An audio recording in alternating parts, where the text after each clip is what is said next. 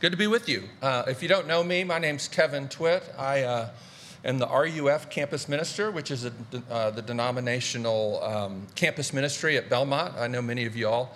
Our family actually was part of City Church, even going back to the very first public worship service, and it's always a great treat to be back here. So we've got this parable. The first of Jesus' parables. And I want to say a few things, and then we'll pray, and then we'll kind of dig into this. The first is this. When you come to the parables, it's important to understand that they are not just illustrations. They're not like Aesop's fables, where they just kind of have one central point. A lot of Bible scholars in the 20th century had kind of developed this idea that the parables basically have one main point. You need to figure out what it is. And in some ways, that's a response to sort of the wild kind of allegorical interpretations that had dominated the way people saw the parables for so many years. But I really think that's not, either of those are the way to look at the parables. And I want to just say something about this before we dig into this parable. There's a guy named Kenneth Bailey, who actually I've been privileged to twice sit under like full-day seminars with him about the parables. He's a really important guy when it comes to understanding the parables. He basically spent his entire career working in the Middle East. He taught in Damascus, there in Syria. He taught in Lebanon. And he did a lot of work telling parables to Middle Eastern peasants who basically still live very much like the people in Jesus' own day. And he kind of had this theory that maybe Westerners miss a lot of what the parables are about. One of the reasons is because he's one of the few scholars that reads ancient Aramaic and ancient Syriac, and so he's able to read some of the early interpretations of the parables by other Semitic peoples who are much closer culturally to the parables than we are, okay? And so he begins to do this work, and one of the things that he begins to realize is that parables, particularly when you understand them in a story culture like the Middle East is, are not just little illustrations or little Aesop's fables. This is what he says about them that I think is so interesting. He says that a parable is an extended metaphor, and as such is not a delivery system for an idea, but a house in which the reader or the hearer is invited to take up residence. We are urged by the parable to look on the world through the windows of that residence. Notice what he's saying. He's like, the point of a parable is not just to be an illustration, but to actually give you an interpretive world to live in, to try to look through it to the world around us. I think that makes a lot of sense when you look at a parable like this, because what Jesus is asking these people to understand is something that really kind of goes way over their head. And it's not that Jesus doesn't want them to understand it. I mean, he does explain it to them when they ask, and it's recorded actually in Matthew, Mark, and Luke, both the parable and his explanation. So the early church thought this was an important parable and also thought the interpretation was important. But I think so often we fail to see it as this imaginative world that is trying to, if you will, baptize our imagination, particularly with regard to what is the kingdom of God all about. And one of the things that Kenneth Bailey discovered in working with parables and with these Middle Eastern peasants was that often the parable will have a detail that is just outrageous, even preposterous, and at times even laugh out loud funny to the people who hear it. And that often that is a clue as to really the teaching the parable is driving at. And do you know what it is in this one? It's actually the last little bit of it. The yield, 30-fold, 60-fold, 100-fold. If you tell that story to Middle Eastern farmers in the first century, they will laugh out loud at you because nobody gets that kind of yield before modern agricultural farming methods. Now, I know a lot of you have heard this story as kind of a scary story about make sure you're not one of the bad kinds of soil, right? But I'd submit to you that actually that really misses the point of this parable. That really what Kenneth Bailey is asking us to see is try to let this parable baptize your imagination about the kingdom. Because the kingdom is a really difficult thing to understand, not just because it seems to be confusing, but it goes so against our expectations. And it takes a lot for us to begin to grasp it. You know, it's not unlike what Tolkien was doing with The Lord of the Rings. Many of you probably have read or at least seen the movies. Maybe you're getting excited about the new series. I think actually during the halftime show at some point today, if you manage to watch all the sports, you're going to see the first trailer for the new Lord of the Rings series that's coming out, right? I know some of you probably are much more excited about that than about the Super Bowl itself. That's okay. Well, think about Tolkien. Tolkien was actually, an Oxford professor.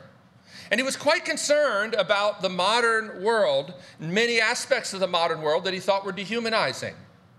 And he could have written learned books about that nobody would have read. But instead, he creates an imaginative world to, as it were, baptize our imagination. As a matter of fact, there are places where he doesn't even translate the Elvish or the dark speech of Mordor because he said there really are some things that you can't even say in modern English. You have to actually create a whole entire different world for people even to begin to imagine what it means to be truly human and what it means to have honor and these sorts of things. I remember one time coming back from London. I was on a mission trip with some of our college students years ago, and I was flying back from that trip, and I was reading The Lord of the Rings, and I'd read it before. I've read it numerous times. But this particular time, I'm sitting in the middle of like the 5 seats in the middle, where nobody wants to be, and I'm right there in the middle, and I'm reading this, and I've got to the end where Aragorn is now being crowned as the king. And I remember I'm just weeping, and I'm wondering, what these strangers sitting on either side of me are probably wondering, what in the world is going on with this guy? And I began to wonder, what's going on with me? How is it that Tolkien was able to stir in me longing for a king, the king who has the hands of a healer and who bears the sword that was broken, that's now been reforged, an image of justice. He's going to bring healing, and he's going to make all things right. And I'm just weeping, and I'm thinking, what does it mean to be an American? It means we don't have a king. Nobody can tell us what to do. But you see, when we come in here, we realize that's not what we were made for. We're going to confess a little later the first question of the Heidelberg Catechism, right? What brings you comfort? That I'm not my own. That I don't get to, nor do I have to, make up the meaning for which I was made. It's so contrary. It takes a lot of imagination, baptized imagination, to begin to live into a story that is so countercultural like that. And that's what Jesus is trying to do with this parable. So let me pray, and then we're gonna dig into it. Lord, we do thank you that Jesus, he's so patient to teach us, and he's so intentional. And we pray, Lord, even now that you would send your Spirit to help us. In Jesus' name we pray. Amen. So as I said, this is an important parable. Matthew, Mark, and Luke all include this parable. It's obviously important to Jesus and the early church. But what's interesting, I don't know if a lot of people realize this, Jesus does not use parables from the very beginning of his ministry. Now, we've been going through the Gospel of Mark, right? And Mark is the gospel that things just move along quick, right? We're in chapter 4 when the parables start. Chapter 4, right? There's a guy who's written some really great stuff on the parables, Robert Capon, and he talks about this. I think this is really helpful to understand. Again, parables were not at the beginning of Jesus' miracle of his ministry. Here we are in chapter 4, and he says this: by the time Mark introduces the parable of the sower, he's already, in the Gospel of Mark, established Jesus not only as a wonder-working, demon-exorcising claimant to the title of Messiah, but also as a Sabbath-breaking upstart with a dangerous sense of his own authority. As somebody, in other words, who is neither interested in nor palatable to the religious sensibilities of expert Messiah watchers. That's right. Like at this point, Jesus has done all kinds of things that are confusing the heck out of people and making some people really upset. And you need to understand that parables are a way Jesus teaches people and challenges the religious leaders without giving them clear, unambiguous reason to put him to death. See, what you've seen in these first chapters of Mark is that Jesus is revealing himself right from the beginning. He's very clear who he is and what he's come to do, but he also is regularly telling people, hey, don't tell anybody what I just did. Right? He tells the demons, he tells people, and you're like, what? Does he want people to know or does he not want people to know? And the answer is yes. Yes. And even before this parable, he said a number of things in sort of cryptic, parabolic ways, like, I'll make you fishers of men. What does that mean? Right? Why? Why? Again, consider what Robert Capon has to say. He says, in resorting so often to parables, Jesus' main point was that any understanding of the kingdom his hearers could come up with would be a misunderstanding. Mention Messiah to them, and they would picture a king on horseback, not a carpenter on a cross. Mention forgiveness, and they would start setting up rules about when it ran out. From Jesus' point of view, the sooner their misguided minds had the props knocked out from under them, the better. After all, their yammer on about how God should or shouldn't run his own operation, getting them to just stand there with their eyes popped and their mouths shut would be a giant step forward. It's almost like Jesus is saying to himself, these people are so clueless about what I'm talking about. Maybe I should just lean in and push into that even more, because my kingdom is so completely different than what they expect that if they think of it as just a better version of what they already have, they're going to completely miss the point.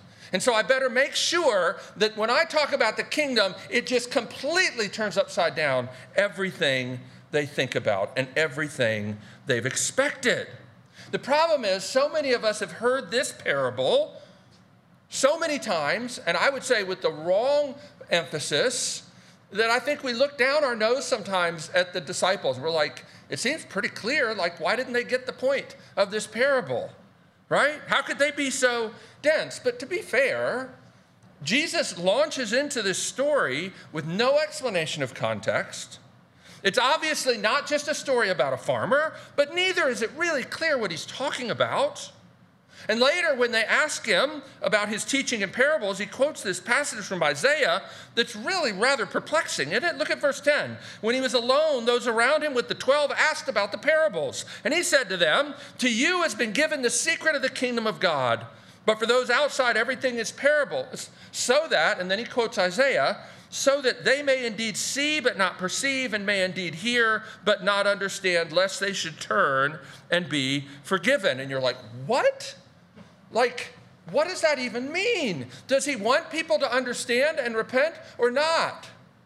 Well, of course he does. He doesn't hide the explanation from them. As a matter of fact, it's written down in 3 of the Gospels. But maybe what's going on here is Jesus is saying the kingdom of God is a mystery. But if you're beginning to understand that you don't get it, then the parables help you. If you think you get it, then the parables really go over your head. Maybe, again, part of the point is that the kingdom of God is not a better version of what you already have. It's something that turns everything upside down. And I'll just say, little parentheses here, looking around today at how many Christians seem to equate the way of the kingdom with power and influence, maybe we still need a baptism of our imagination. So let's dig into the parable itself. Who's the sower? I think right from the beginning, many people assume that the sower is Jesus, and that this is a parable about Jesus' preaching, and thus it's about when the church preaches. And many of us have heard the parable explained that way, but what if the first point that we think we understand is actually wrong? Who is the sower? Is it Jesus, or is it perhaps the Father? Now consider this. Jesus is the one who described his own ministry as being like a seed that had to die and be buried to bear fruit. This is John 12. He says this, "Truly, truly, I say to you, unless a grain of wheat falls into the earth and dies, it remains alone. But if it dies, it bears much fruit." What if Jesus is not the sower? What if Jesus is the seed? Now, if that's true, then one of the points of the parable, which would have been pretty perplexing and probably infuriating to a lot of the Jewish leaders, was that God is sowing everywhere. God is sowing everywhere. In other words, the Jews do not have exclusive rights to God. See, Jesus introduces this parable into a context where the Jewish leaders think that they have the corner of the market on a relationship with God. But Jesus doesn't say that the seed is sown only among the Jews. He tells the story in a way that embraces everyone. These four categories embrace every possible response to Jesus and the kingdom. Consider his use as well of the seed as the central image in the parable. What is it? Why? It's not the first time that Jesus talks about the kingdom being like a seed. There's that place where he says the kingdom of God is like a mustard seed. It's the smallest seed, but then it becomes the biggest plant in the garden. See, one thing that's really true about seeds is they are deceptively small and seemingly unimportant.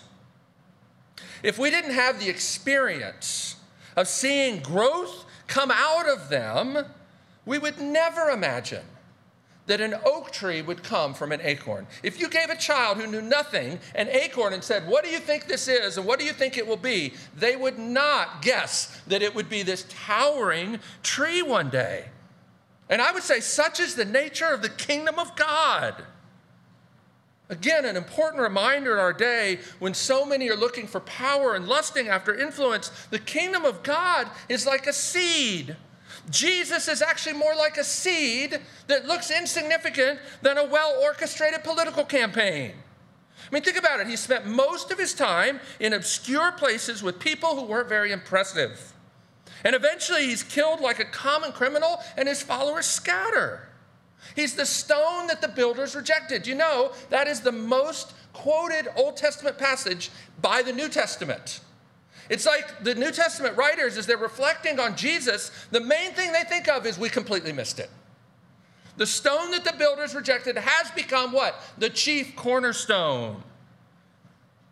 And as Isaiah 53 predicted, there was nothing about him that attracted people. In fact, most people were pretty turned off by him.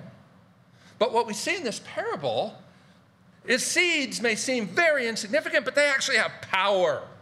They begin working right away. Even the seed that falls in the rocky soil, like it starts growing right away. And you know, if you kids, you probably know this, that if the birds eat the seeds, eventually the seeds come out of the birds and often grow anyway, right? Seeds have this power. But as Jesus shows us in this parable, the seeds take root and grow in a very hostile environment. As Jesus said in John 10, "My sheep hear my voice, and no one will snatch them out of my hand." But that is the reality for those who follow Jesus. I was thinking of it as we sang that hymn, "We will feast." We will feast. But as we go through that song, there's all kinds of obstacles to that, aren't there? Both outside and inside, right? So the seeds seem insignificant. They have actual power, and they grow in a hostile environment. Such is the kingdom of God. And get this, the yield they produce, The fruit they produce is laugh out loud ridiculous. Laugh out loud ridiculous. Again, like I said, Kenneth Bailey points out that no Middle Eastern peasant would think you could have 30, 60, 100-fold yield from seeds that you plant. That's insane. But that's the point. That's the point. See, this is a story about the kingdom advancing in spite of all kinds of obstacles, and we need to hear it. It should give us hope about ourselves, our neighbors, our world. You know, I think about this when I think about City Church, and I think about the history of City Church, right? Listen, guys, I've heard more predictions about the impending death of City Church than any church in this city. I'm just telling you. You probably have too. But as Mark Twain actually didn't say, but he's quoted as saying, news of my impending death have been greatly exaggerated. Right? For those of you who've been here for years, you know the stories. I'll just tell you one. First year of the church, the senior pastor gets a brain tumor. I mean, that's not how you write the script when you're planting a church, right? But what had happened? It led to this guy, George Grant, coming up and filling in.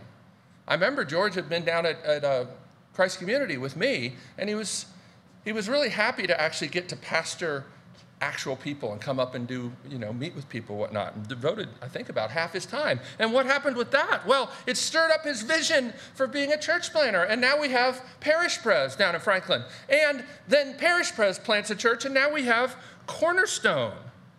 And God is not done yet. What looked like death, God brought life that no one would have imagined. It's really like that book, that kid's book. If you give a mouse a cookie, right? Did you know that was a parable about the kingdom? I think it is, right? It's a story about the unstoppable, ever-advancing kingdom of God. And here's the thing. When you get your heart bolstered by this kind of confidence, it changes the way you interact with people. Some of you might have seen Stephen Colbert's interaction with Dua Lipa, right? Where she asks him, if you haven't seen it, you should Google it and watch it. She asks him about his faith and about comedy and about kind of what he does, his vocation. And he gives this incredible response. But you know what also happened is a bunch of Christians started attacking his response, saying there was insufficient witness for the kingdom of God because he didn't tell her she needed to repent and believe the gospel. He didn't, quote unquote, close the sale, right? They seem to think that it's not actually a good witness unless you close the sale. And I remembered the words of one of my favorite seminary professors. David, I don't know if you ever had Seth Dearness or if he'd passed away before you got there, but he taught this class in hospital counseling. And, he would always send us out basically to the floor there at Missouri Baptist. We just have a list of names and a condition and the room number and their age. And we wouldn't know anything about them. And he would always send us out and say this, guys, just try to make it easier for the next Christian they meet. Just try to make it easier for the next Christian they meet. And I remember there was one guy in my class who every week he was getting more and more frustrated that he hadn't been able to close the sale with anybody. And finally, the very last week, we would meet patients, then we'd come back and we'd debrief, right? He comes back, he slumps down in his chair, and he's like, guys, I just shared the gospel with somebody, and I feel terrible about it. We're like, what? Well, basically, every week, he was feeling so frustrated that he hadn't done what he's supposed to do as a good Christian. He hadn't shared the gospel and made somebody pray with him. So finally, the last guy that he saw, who's basically just captive, laying in his bed, he just pressed on through, and even as he's doing it, he's feeling like this is so wrong. But he's so driven by this sense that God needs me to do this, to just run over this poor guy. Listen, why did Seth Dearness encourage us to just to hope that we could make it less difficult for the next Christian that people met? It's because he had a quiet confidence that God was at work. He believed what Paul said to the Corinthians. Some of us plant, some of us water, but God gives the growth. And we need that confidence in God today. See, rather than being a scary story about making sure you're the right kind of soil, as if you were in control of that anyway. This is actually a tremendously encouraging story about the growth of the kingdom in spite of the obstacles and the hostility. Why do we turn these encouraging stories into scary stories? I don't know. Maybe some of y'all have been raised in churches where they took the incredible encouraging story about how Jesus is going to return one day and make all things right, and it gets turned into a scary story about being left behind. We just do this all the time. This is not a scary story, but the response does matter. It does matter. The issue of our response to the work of the kingdom is here as well, and this is what I'm going to close with. By this point in Jesus' ministry, he's already received quite a lot of pushback and criticism. And in telling this parable, Jesus is saying this is to be expected, because the kingdom of God does not come in the way that people expect, and at times it can seem downright threatening and provoke real hostility. I remember Rosemary Miller, great woman of God, used to say, whenever we pray that prayer that we just prayed, thy kingdom come, thy will be done, do you understand that what you're really praying is, Lord, dismantle my kingdom? Maybe you won't pray it so glibly next time, right? But it takes a real baptism of the imagination to want that, to long for that. God's kingdom is coming in ways that are unexpected, but which often seem downright threatening and provoke real hostility. But don't miss the point. God's work will move forward. As Tertullian, early church father, said about the persecution of the early church, the blood of the martyrs was the seed of the church. And the question for us is, can we trust God enough to do the Lord's work in the Lord's way, as Francis Schaeffer once said?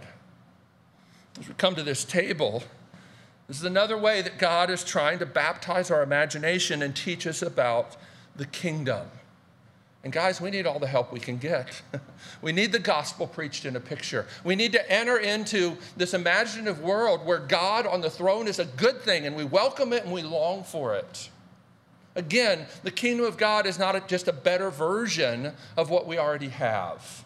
It's something that turns everything upside down. So let me pray, and then we're going to come to the table. Lord, we do thank you that your kingdom is unstoppable and unshakable.